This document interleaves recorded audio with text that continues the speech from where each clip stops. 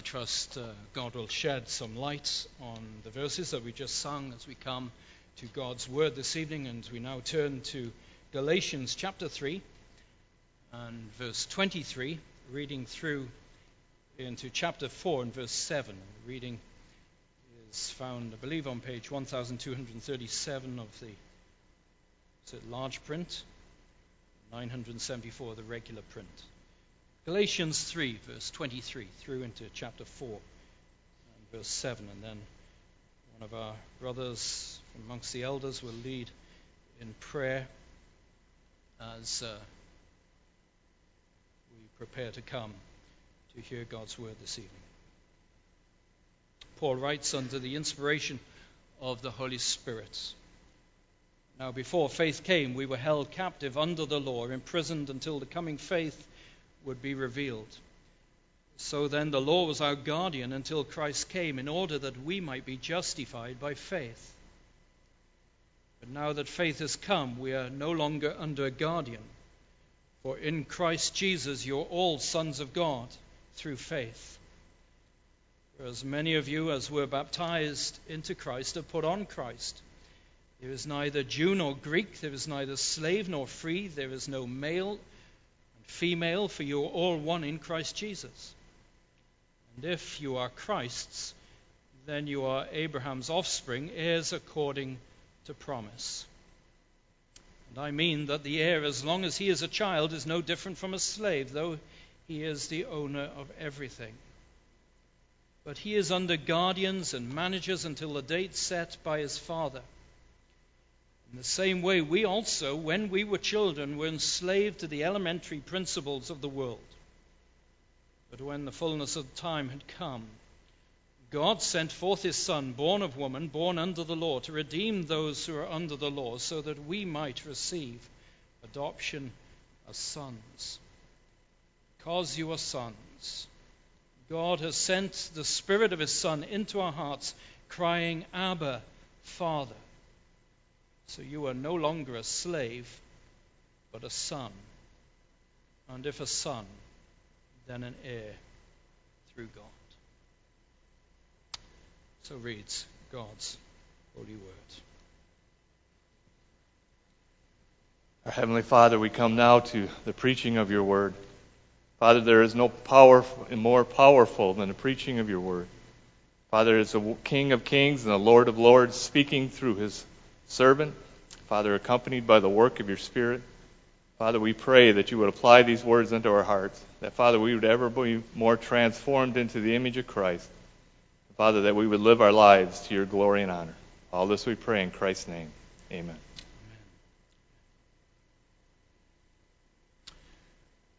Well, we look at this passage this evening, and we do so during what is the 500th anniversary of the beginning, just the beginning of the Protestant Reformation.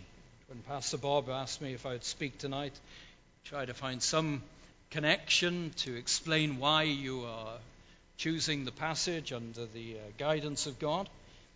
So we come to this passage, and I'll explain why we do so. Sufficient to say, of course, that there were numerous forerunners of the Reformation, and you can do make opportunity to read about the Reformation during this 500th anniversary. One of those forerunners was John Wycliffe in the British Isles. Another was Jan Hus, what is now the Czech Republic, who was put to death for the faith. It really dates the beginning of the Protestant Reformation proper, as we might say, to the night of October 30th, or the morning of October 31st, 1517. As many of you will know, we don't know the exact hour, and that's why I say it may have been the evening of, or late night of October 30th, or the early morning of October 31, 1517. A very brave man, a very burdened man, Martin Luther, nailed 95 theses to the church door at Wittenberg. And in the providence of God, the printing press had just been invented, and so what he intended as a local protest against false doctrine in the church and against the corruption of the church, his theses were quickly published and spread like wildfire. and God blessed his brave stand. There are, by way of introduction then tonight, three matters which bring us to this portion of God's Word. And first of all, I want to speak about a great movement. When we come to the Reformation as Protestants, we need to be careful how we speak about it. We are not, let us be clear, we are not celebrating a division in the visible church.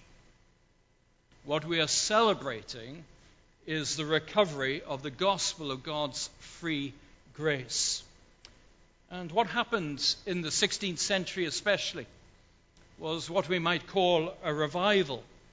On the one hand, it was a powerful movement of God's Spirit, so that people were energized afresh by the truth of God's Word. And as God, by His Spirit, illuminated people's minds so that they could see the truths of God's Word and make a grand comparison between the Word of God and its teaching on the one hand, and the practices and doctrines of the church on the other, the work of reform began in earnest as the Protestant reformers sought to bring the visible church back to the standards of the Word of God.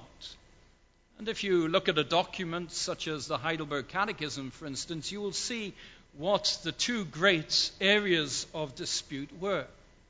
On the one hand, there was the doctrine of justification. And the critical question once posed in the book of Job, how can a man be right with God? Is he right with God on the one hand because of my work and the work of Christ? My work topping up the work of Christ so that I can be found ultimately in heaven. Well, if you add to the work of Christ, of course you subtract from it, because what you are implicitly saying is that Christ's work is insufficient to save a soul to the uttermost. And then also, if you look at the Heidelberg Catechism, of course published in 1563, you'll find the other great debate of that era over what we call the Lord's Supper, what was then known and is known in Catholic circles as the Mass. What is the presence of Christ in the sacrament? Is the presence of Christ seen in transubstantiation, where literally the wafer turns into the body and the wine turns into the blood of the Lord Jesus Christ? Or is it what Martin Luther called consubstantiation, where Christ is in, with, or under the bread?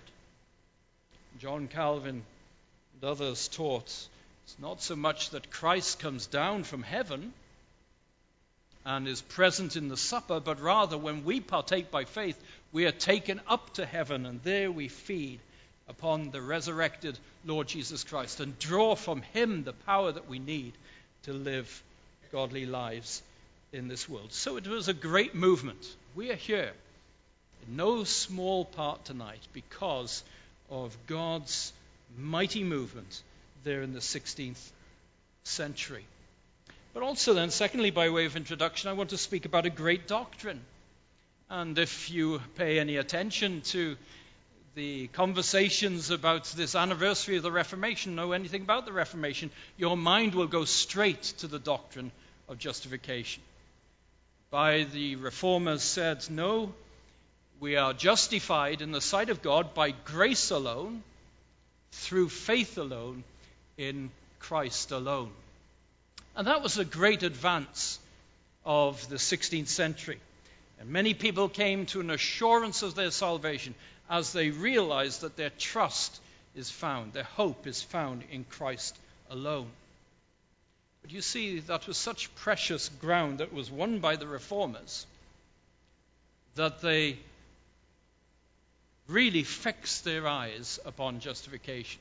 And they needed to. They were very afraid that the advances of the Reformation would be lost sight of.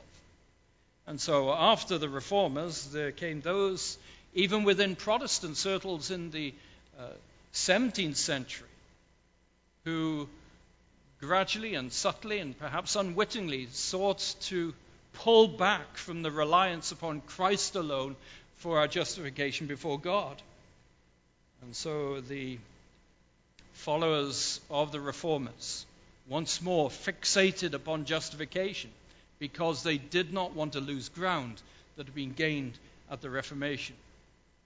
One of the byproducts of that valid concern was that there was not sufficient attention to the doctrine of adoption. As one writer has put it, they rested, tired from their labors, and they did not go on to develop the doctrine of adoption as they had done the doctrine of justification. But we are learning that as we go back into history, we find that John Calvin probably had the finest understanding of the doctrine of adoption, quite possibly in the history of the church outside the Apostle Paul. And one of the fruits of that understanding is that 80 years or so later, when there was a great assembly in London called the Westminster Assembly, and they produced documents with which you as Presbyterians, we as Presbyterians, are very familiar. Westminster Standards, specifically the Westminster Confession of Faith, the Westminster Shorter Catechism, the Westminster Larger Catechism. We spoke responsively from those this morning. And the Westminster Confession of Faith was the first confession in the history of the church to include a chapter on adoption. It's the shortest chapter in the confession, just 101 words. And although it's there, it could say so much more, and it could say so much more in a better way than it does. But we are thankful that as Presbyterians, this is part of our heritage. That when we think about our salvation, we are thinking not simply about the fact that we are justified in the sight of God, but we are thankful also that we have been adopted into the family of God. If you have read any popular books on the doctrine of adoption, you will have come across this quotation by Dr. James Packer. If you want to judge how well a person understands Christianity, find out how much he makes of the thought of being God's child and having God as his Father. If this is not the thought that prompts and controls his worship and prayers and his whole outlook on life, it means that he does not understand Christianity very well at all. Father is the Christian name for God. A great movement, a great doctrine. And that brings us thirdly, by way of introduction, to a great letter. You see, at the heart of the Reformation was a recovery of the writings of the Apostle Paul. And two of Paul's letters in particular became massively important. On the one hand, there was Paul's letter to the Romans, and then on the other hand, there was Paul's letter to the Galatians. In fact, so important was this letter to Martin Luther that he called it his Katie. He named it after his wife because he saw the truth of the gospel of justification in this letter to the Galatians. But you see, Calvin went on, and he not only saw the importance of the doctrine of justification in this letter, but he also saw the importance of the doctrine of adoption. Well, what's the context? Well, Paul is writing in a hurry. Galatians is not an easy book to read. It's not an easy book to preach from. And this is the reason why. Because he is so passionate about these Galatians who may be going back from the gospel, losing sight of the gospel of free grace, that he writes, as some of you young people are accustomed to writing during exam season. What's your handwriting like? Do you still use handwriting in exams? Well, certainly I did. And I know when the clock goes and you answer the question, you don't dot all the I's, you don't cross all the T's, you don't take a picture on your cell phone of your writing and send it to Dad and Mum and say, how beautiful is my writing? You're just keen to get the information down, get it to the examiner. And so Paul is very concerned about the Galatians here. He says, if anybody preaches any other gospel than that which I have preached, let him be accursed. And just in case you didn't get that the first time, he says it again. If anybody preaches any other gospel than that which I have preached, let him be accursed. So we come to this letter, and the basic problem is this. It's a nice problem to have. Thousands of people are becoming Christians in the Roman Empire. but they're coming into a church which historically is Jewish. And what are the Jews going to do with these Gentiles coming into the church? Are they just going to accept them on the basis of grace, faith in Christ alone? There was a party called the Judaizers who said, oh no, not so fast, not so fast.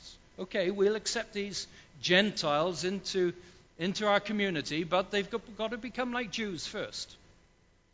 And so if they've not been circumcised, they need to be circumcised. And if they're not honoring the Mosaic law, then that's what they need to do. And Paul could see right through this, and he says, listen, if that's the reasoning that you have, you are undermining the gospel. You are compromising the gospel, because the gospel is by grace alone, through faith alone, in Christ alone. And so if you say, well, you can come into the church so long as you become like us, then you are compromising the gospel. And I think this has very much importance for us in, as we might say today, growing the church. If we reach those who are very different from our own background, racially, ethnically, economically, let's make sure that when they come in through the doors, we don't say, well, you see, you have to become like us. Yes, we know that you believe in the Lord Jesus Christ, but you've also got to do this and this and this and this to fit here in our church. No, says the Apostle Paul. The gospel is by grace alone, through faith alone, in Christ alone. And it's a great equalizing truth. And so important was this truth to the Apostle Paul that, according to Galatians 2, verses 14 through 16, he withstands Peter to the face because he sees that he's compromising this principle. And so important was this principle that they set up the Council of Jerusalem and said, we need to speak to this issue. The gospel is on the line. Basically arising from the council, as you read in Acts 15, is this principle that the gospel is by grace alone, through faith alone, in Christ alone, and the only thing put upon the Gentile believers was that they were not insensitive to the Jews, and they were not living in contradiction of the gospel. And so understanding adoption then through faith alone is important for our understanding of the gospel. And it is important for our understanding of the church and the mission of the church.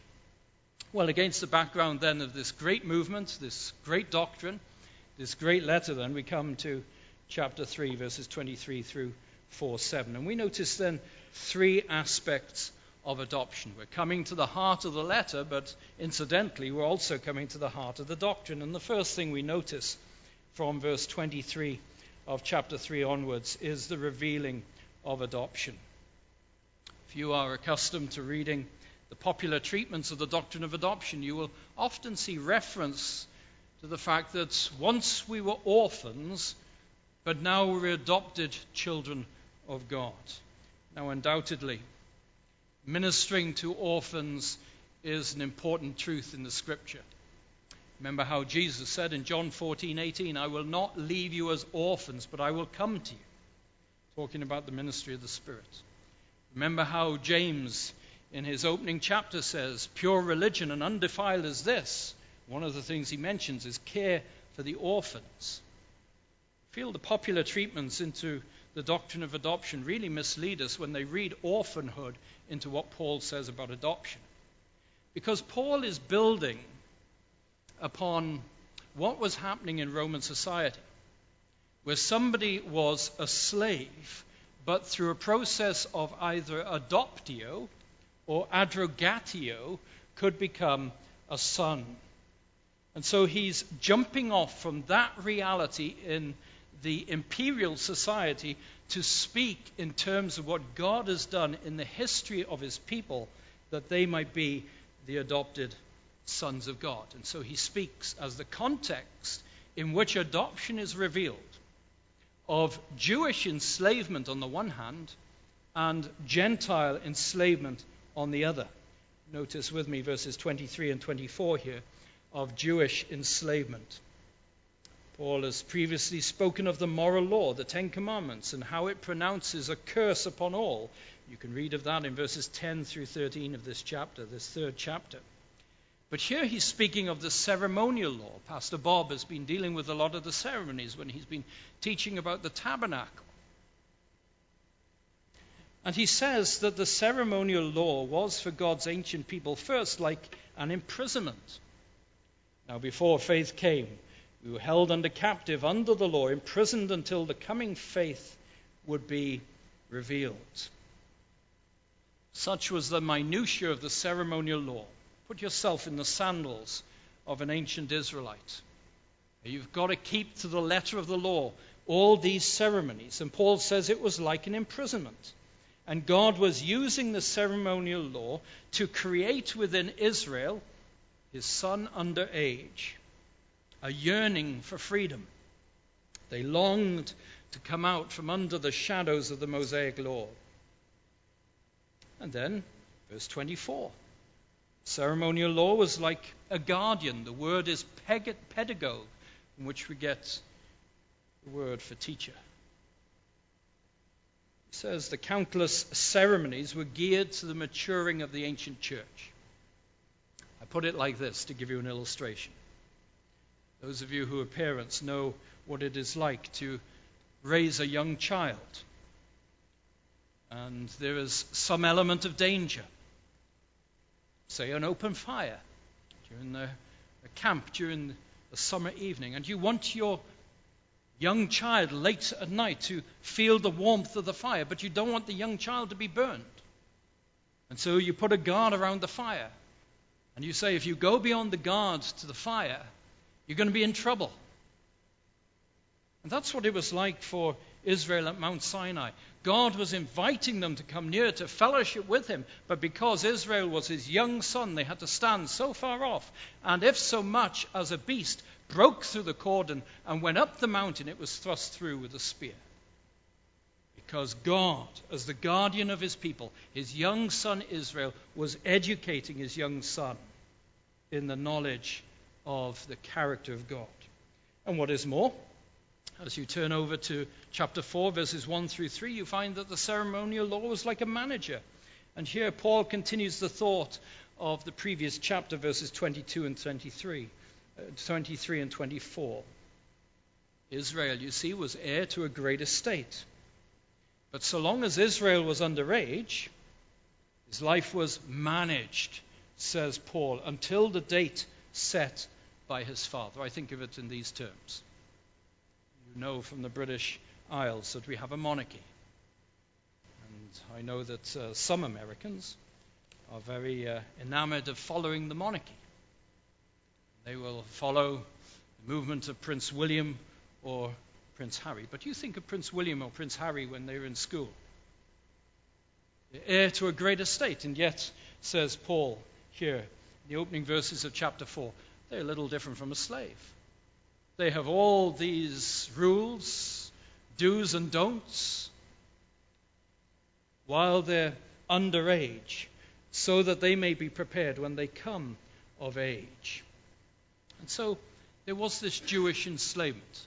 The ceremonial law was like an imprisonment. It was like a guardianship.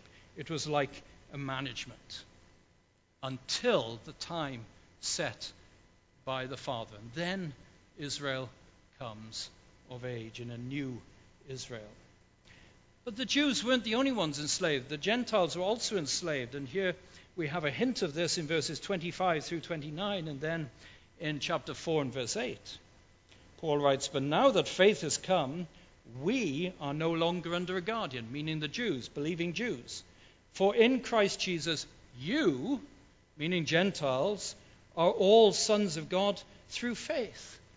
In other words, he's hinting that not only were the Jews enslaved under the Old Testament, but the Gentiles who were pagans at the time were also enslaved. And that's what he comes back to in chapter 4 and verse 8.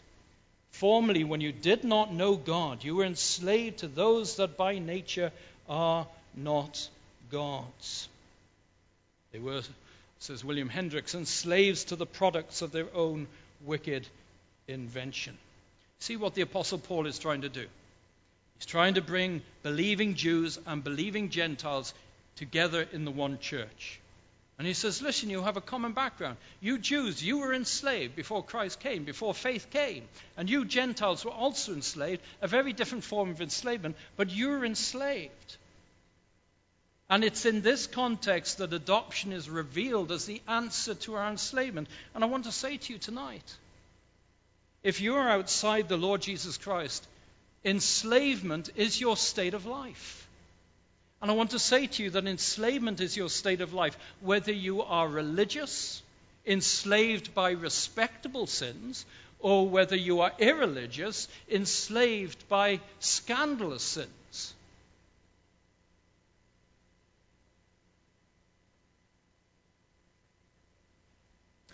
Remember how Paul, and this is an interpretation of Romans 7, of which I'm convinced, he describes what I believe is his state as this massively religious Jew is moved upon by the Holy Spirit.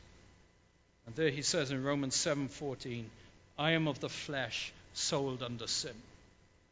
Before the Holy Spirit came upon him, he boasted in his self-righteousness. He went to church, the equivalent, the synagogue 21 times a week. He was a Hebrew of the Hebrews, and that was his boast. But when the Holy Spirit began to move upon him, this was his recognition. I am of the flesh, sold under sin. Now, if a man like the Apostle Paul could come to that deduction about himself prior to coming to Christ, how much more is it the case of those who are today's pagans? So it's in this context of enslavement that God reveals his adoption. And I do believe that is why there is a backlash against the ethical beliefs and proclamations of the Christian church today. You see, things have slipped, haven't they? And a man in the Western society thinks that he is free when his freedom is a version of anarchy which has actually enslaved him. Well, then you tell the person who is enslaved, morally and ethically enslaved, and say that's not freedom. Freedom is not freedom to sin, it's freedom from having to sin. And you tell him that the fun that he's having in sin is actually not liberating at all, it is enslavement. And that is why the counseling rooms are so full. Because people not defining it as sin think that all they need to do is get a little bit of wisdom, and they'll be able to manage their lives right. It doesn't work that way. So I want to say to you tonight, if you're outside of Christ, you are enslaved. And the answer to your enslavement is the revealing of adoption. But then secondly, as we come to verses 4 and 5 of chapter 4, we notice the receiving of adoption. Now faith has come. And with faith coming, a euphemism for Christ, so has freedom. The Jews are now liberated, believing Jews are now liberated from the ceremonial law. And the Gentiles or pagans who come to faith in the Lord Jesus Christ are now liberated from their enslavement to anarchy. And the proof, says Paul, that there is no going back is seen in God. God is the answer. And so what does he say? Well, he speaks of God's timing. He speaks of God's generosity. He speaks of God's wisdom. He speaks of God's grace. And he says, we're not only free as believers in Christ, but we are adopted into his family. Well, let us say a little bit about these four factors. First of all, God's timing. When the fullness of time had come, God sent forth his Son. Literally those words, or strictly those words, the fullness of the time has come. This is the date set by the Father. Here the emphasis is not so much upon the reasons why Jesus came when he did, so far as the events going on in the Roman Empire. You think of the communication, the roads, the Pax Romana, the Roman peace, and the ability of the gospel to go through the empire. That's not what he's thinking of here. He speaks about the fullness of the time. He's speaking of the fact that Christ came once the Old Testament revelation of the Messiah was complete. that Christ came once the faithful in Israel were ready for his coming. Remember how Simeon and Anna were in the temple waiting for, quote unquote, the consolation of Israel. They were ready for faith to come. They were ready for the Christ to come. Christ came when the Gentiles needed a true emperor in whom they could hope. It's a wonderful saying which I love. We've shared it many times before. God is rarely early. He is never late. Fullness of the time. The date set by the Father. God's timing. Secondly, God's generosity. God sent forth his Son. Hitherto he had sent prophets, but now he sends his Son. And the word for sending here has the idea of sending out from. And we picture in our minds the Son of God in his divinity leaving the portals of heaven. And the next time we see him, he's this God-man. God contracted to a span, incomprehensibly made man, says Charles Wesley. He left his exalted state for a state of humiliation. As the church fathers put it, the Son of God became the Son of Man, that we, the sinful sons of men, might become the sons of God. God's great generosity. And then thirdly, God's wisdom, born of a woman, born under the law. Theologians ask, it's a valid question, was it absolutely necessary for Christ to come? Or did God the Father, so to speak, have this array of options? And this is the plan that he opts for, to redeem a people and to adopt a people for himself. If you go back to chapter 3 and verse 21, I think it is pretty clear that this was absolutely necessary, that Christ be born of a woman, born under the law. If there was a law by which we could be made righteous, then righteousness would have been by the law. But the example is this, that there is not a law. And so it is absolutely necessary that this Son of God, as he leaves the portals of heaven, he appears as the God-man, born of a woman, born under the law. So that only by his righteous life can we be perfect in God's sight. And then, fourthly, in verses 4 and 5, God's grace. Why did he come? In order to redeem those who are under the law. God's grace works backwards and forwards. It's all-encompassing. It works backwards. Christ redeems us from enslavement. He delivers us.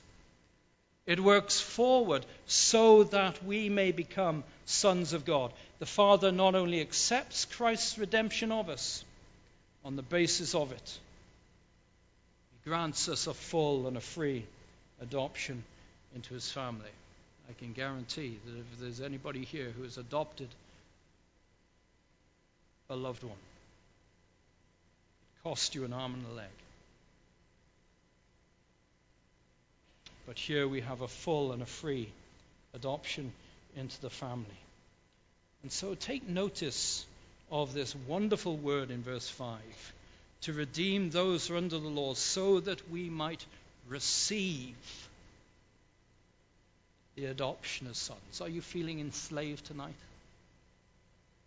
Are you feeling trapped?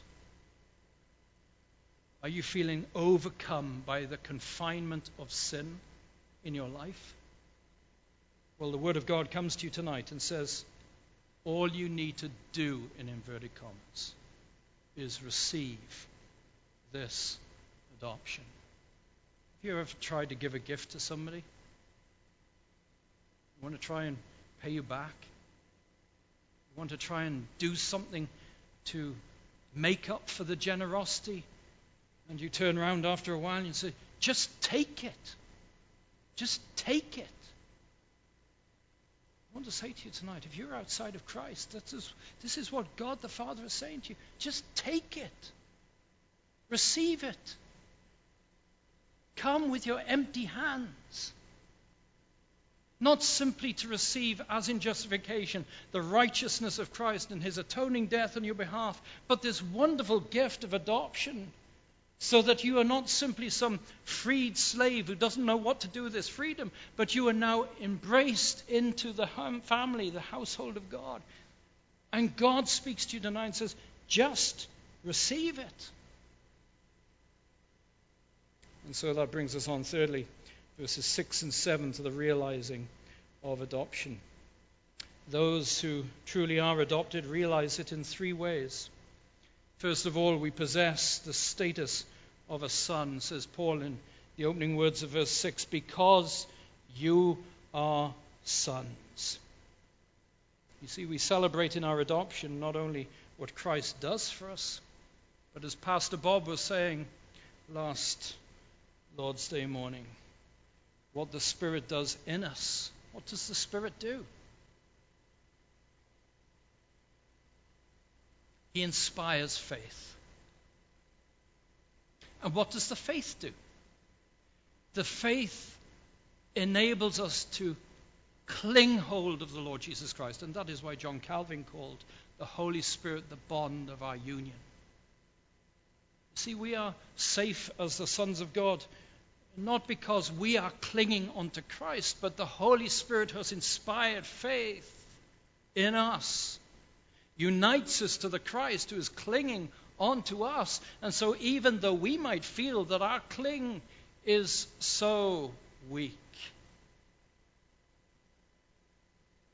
his clinging onto us is not. And so we have this wonderful truth here that we are sons in the Son. You say, well, is not Paul then being misogynistic here? Why is it all about sonship and not also about daughterhood? Well, we need to understand the context in which he's speaking. He's speaking in the context of the Roman Empire, where it was sons who were adopted from slavery. But you see, there's also a wonderful play on words here. The word for son in Greek is huios. The word for adoption is huiothesia. You can get it even in English. See, there's a play on words. And he's saying in adoption there's this wonderful acceptance. And the acceptance is this: in the Son, huios, we know huiothesia. And he speaks then of the fact that in Jesus Christ we are no longer slaves. We are sons. And the amazing thing then is, in the context of what we've already considered, this is not the sonship of infanthood. But now in this new covenant era, we have entered through faith in the Lord Jesus Christ into a sonship which has come of age. You say again, if you are reading books on adoption and you see a wonderful little picture on the front of a father with little children, that's not what Paul has in mind here. He has in mind of us entering into a sonship which has come of age. My father died in 2015. One of the most precious pictures I have is not of him carrying me as an infant. It's of standing next to him as a troubled 19-year-old, wondering what life was all about, wondering what God would have me do with my life, and to see him standing next to me.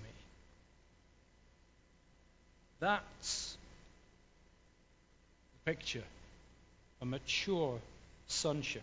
We possess the status of a son. And then secondly, we possess the Spirit of the Son. God has sent the Spirit of his Son, crying, Abba, Father. The possession of the Spirit is evidence that we are sons of God. And the Spirit does several things. First of all, the Spirit empowers us. You see, here's a person who's been enslaved. And now, because Christ has died for this person, and because the Spirit indwells this person, we now have the ability, by the Spirit, to call God our Father. And so you notice in the first place here, it is the Spirit of his Son crying, Abba, Father.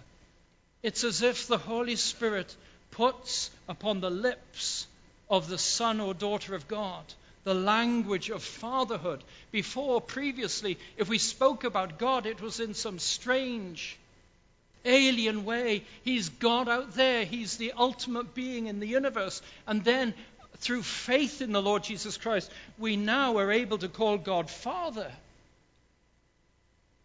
And this is one of the blessings of being indwelt by the Spirit. Another blessing of being indwelt by the Spirit is that we are assured of the Father's love. What does the Spirit do? He cries out. And if you compare what's going on here then in Galatians 4 with what goes on in Romans 8, you notice the progression of the ministry of the Spirit in the life of the adopted. Here it's the Spirit crying out as he teaches us to call God Father. But when you get to Romans 8, it's we who cry out, no longer possessing the spirit of bondage or slavery again to fear, but now possessing the spirit of adoption. So we cry out. You see what the Spirit's doing? And this is why it blows my mind that we in our Reformed circles often say that prayer is difficult. We are indwelt, as Pastor Bob was saying, the Spirit of the Son. He empowers us. He assures us. And what is more, he unites us with believers who are very different from ourselves. You notice what we pray. Abba, Father. That prayer is only found 3 times in the New Testament. The first time it's found is on the lips of Jesus in the Garden of Gethsemane. Abba, Father, if it be your will, take this cup from me. Nevertheless, not my will be done, but your will be done. And then twice when it comes to the doctrine of adoption, Paul speaks of us praying first by means of the Spirit here in Galatians 4. Abba, Father. Then in Romans 8, Abba, Father. What's the point? Well, Abba is the Aramaic. Father, the Greek, pater. Why are 2 languages put together in this prayer? The reason is this. Paul is trying to say to these Galatians, listen, there may be in your midst Gentiles who come from pagan background and Jews from very religious background. But when you place your faith in the Lord Jesus Christ, you are on equal ground. There is no one more adopted than another. There is no one more justified than another. And you come together at the throne of grace. And some of you might be saying, Abba. And some of you might be saying, pater. Because the Christ who brings us near to God brings us near to one another. And it is for that reason then segregation within the Christian church is such a contradiction of the gospel. And so thirdly then, the inheritance of a son, verse 7. The amazing thing about coming into the Father's inheritance is that we come into the inheritance of somebody who never dies. He is the Ancient of Days. And it is the Father saying to his people, his family, listen, I will never die. I never grow old. I never grow weak. There is never a role reversal whereby I become dependent upon you. And there is never going to come a day, because I have left the scene, that you get parceled out this inheritance. But he says, I am waiting for you at the end of the age. And I'm going to be as alive then as I am alive now. And my delight will be to see my sons and my daughters wallowing, rejoicing in the inheritance. Well, you say that's very nice. That's very nice. But what actually is the inheritance? I want to know. And if you turn to Romans 4:13, you find that Abraham was made an heir. Paul writes there, he was made an heir of the world. And if you then turn forward to Romans 8, Paul writing to those who are going to be ignited in Nero's garden parties. those who are already suffering for the faith, those who are going to be killed for the faith. And what does he say? He says the terminus of our hope is not when you die you go to heaven. That's wonderful for the believer.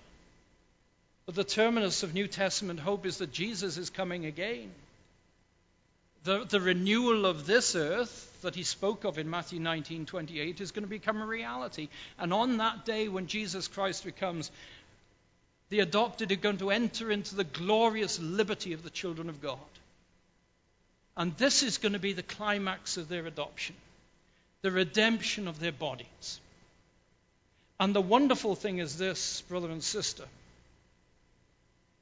that we are going to be psychosomatically whole on a new earth, as tangible as the scene in which we're found tonight, only without sin, without separation, without sorrow, without affliction, without crying, without death. No funeral parlors, no hospitals. Our inheritance with Christ is a new earth to come.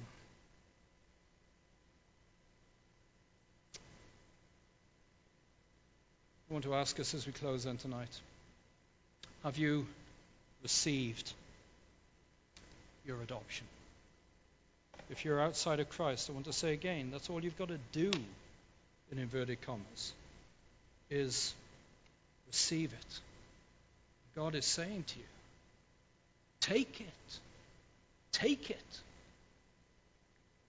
And if we have received the adoption, then it is ours to do all we can to safeguard the freedom that we have in the Lord Jesus Christ.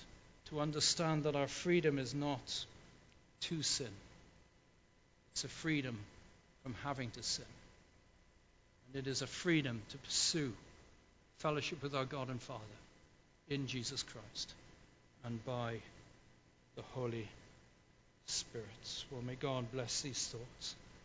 Let us pray. Our Father in heaven, we thank you for our adoption by grace alone, through faith alone, in Christ alone. Father, we pray that you would follow your word with your blessing. We pray for any who are sold under sin this night, that they would know that freedom in Christ through the receipt of a free and a full adoption. Father, we pray for those of us who are your adopted sons and daughters.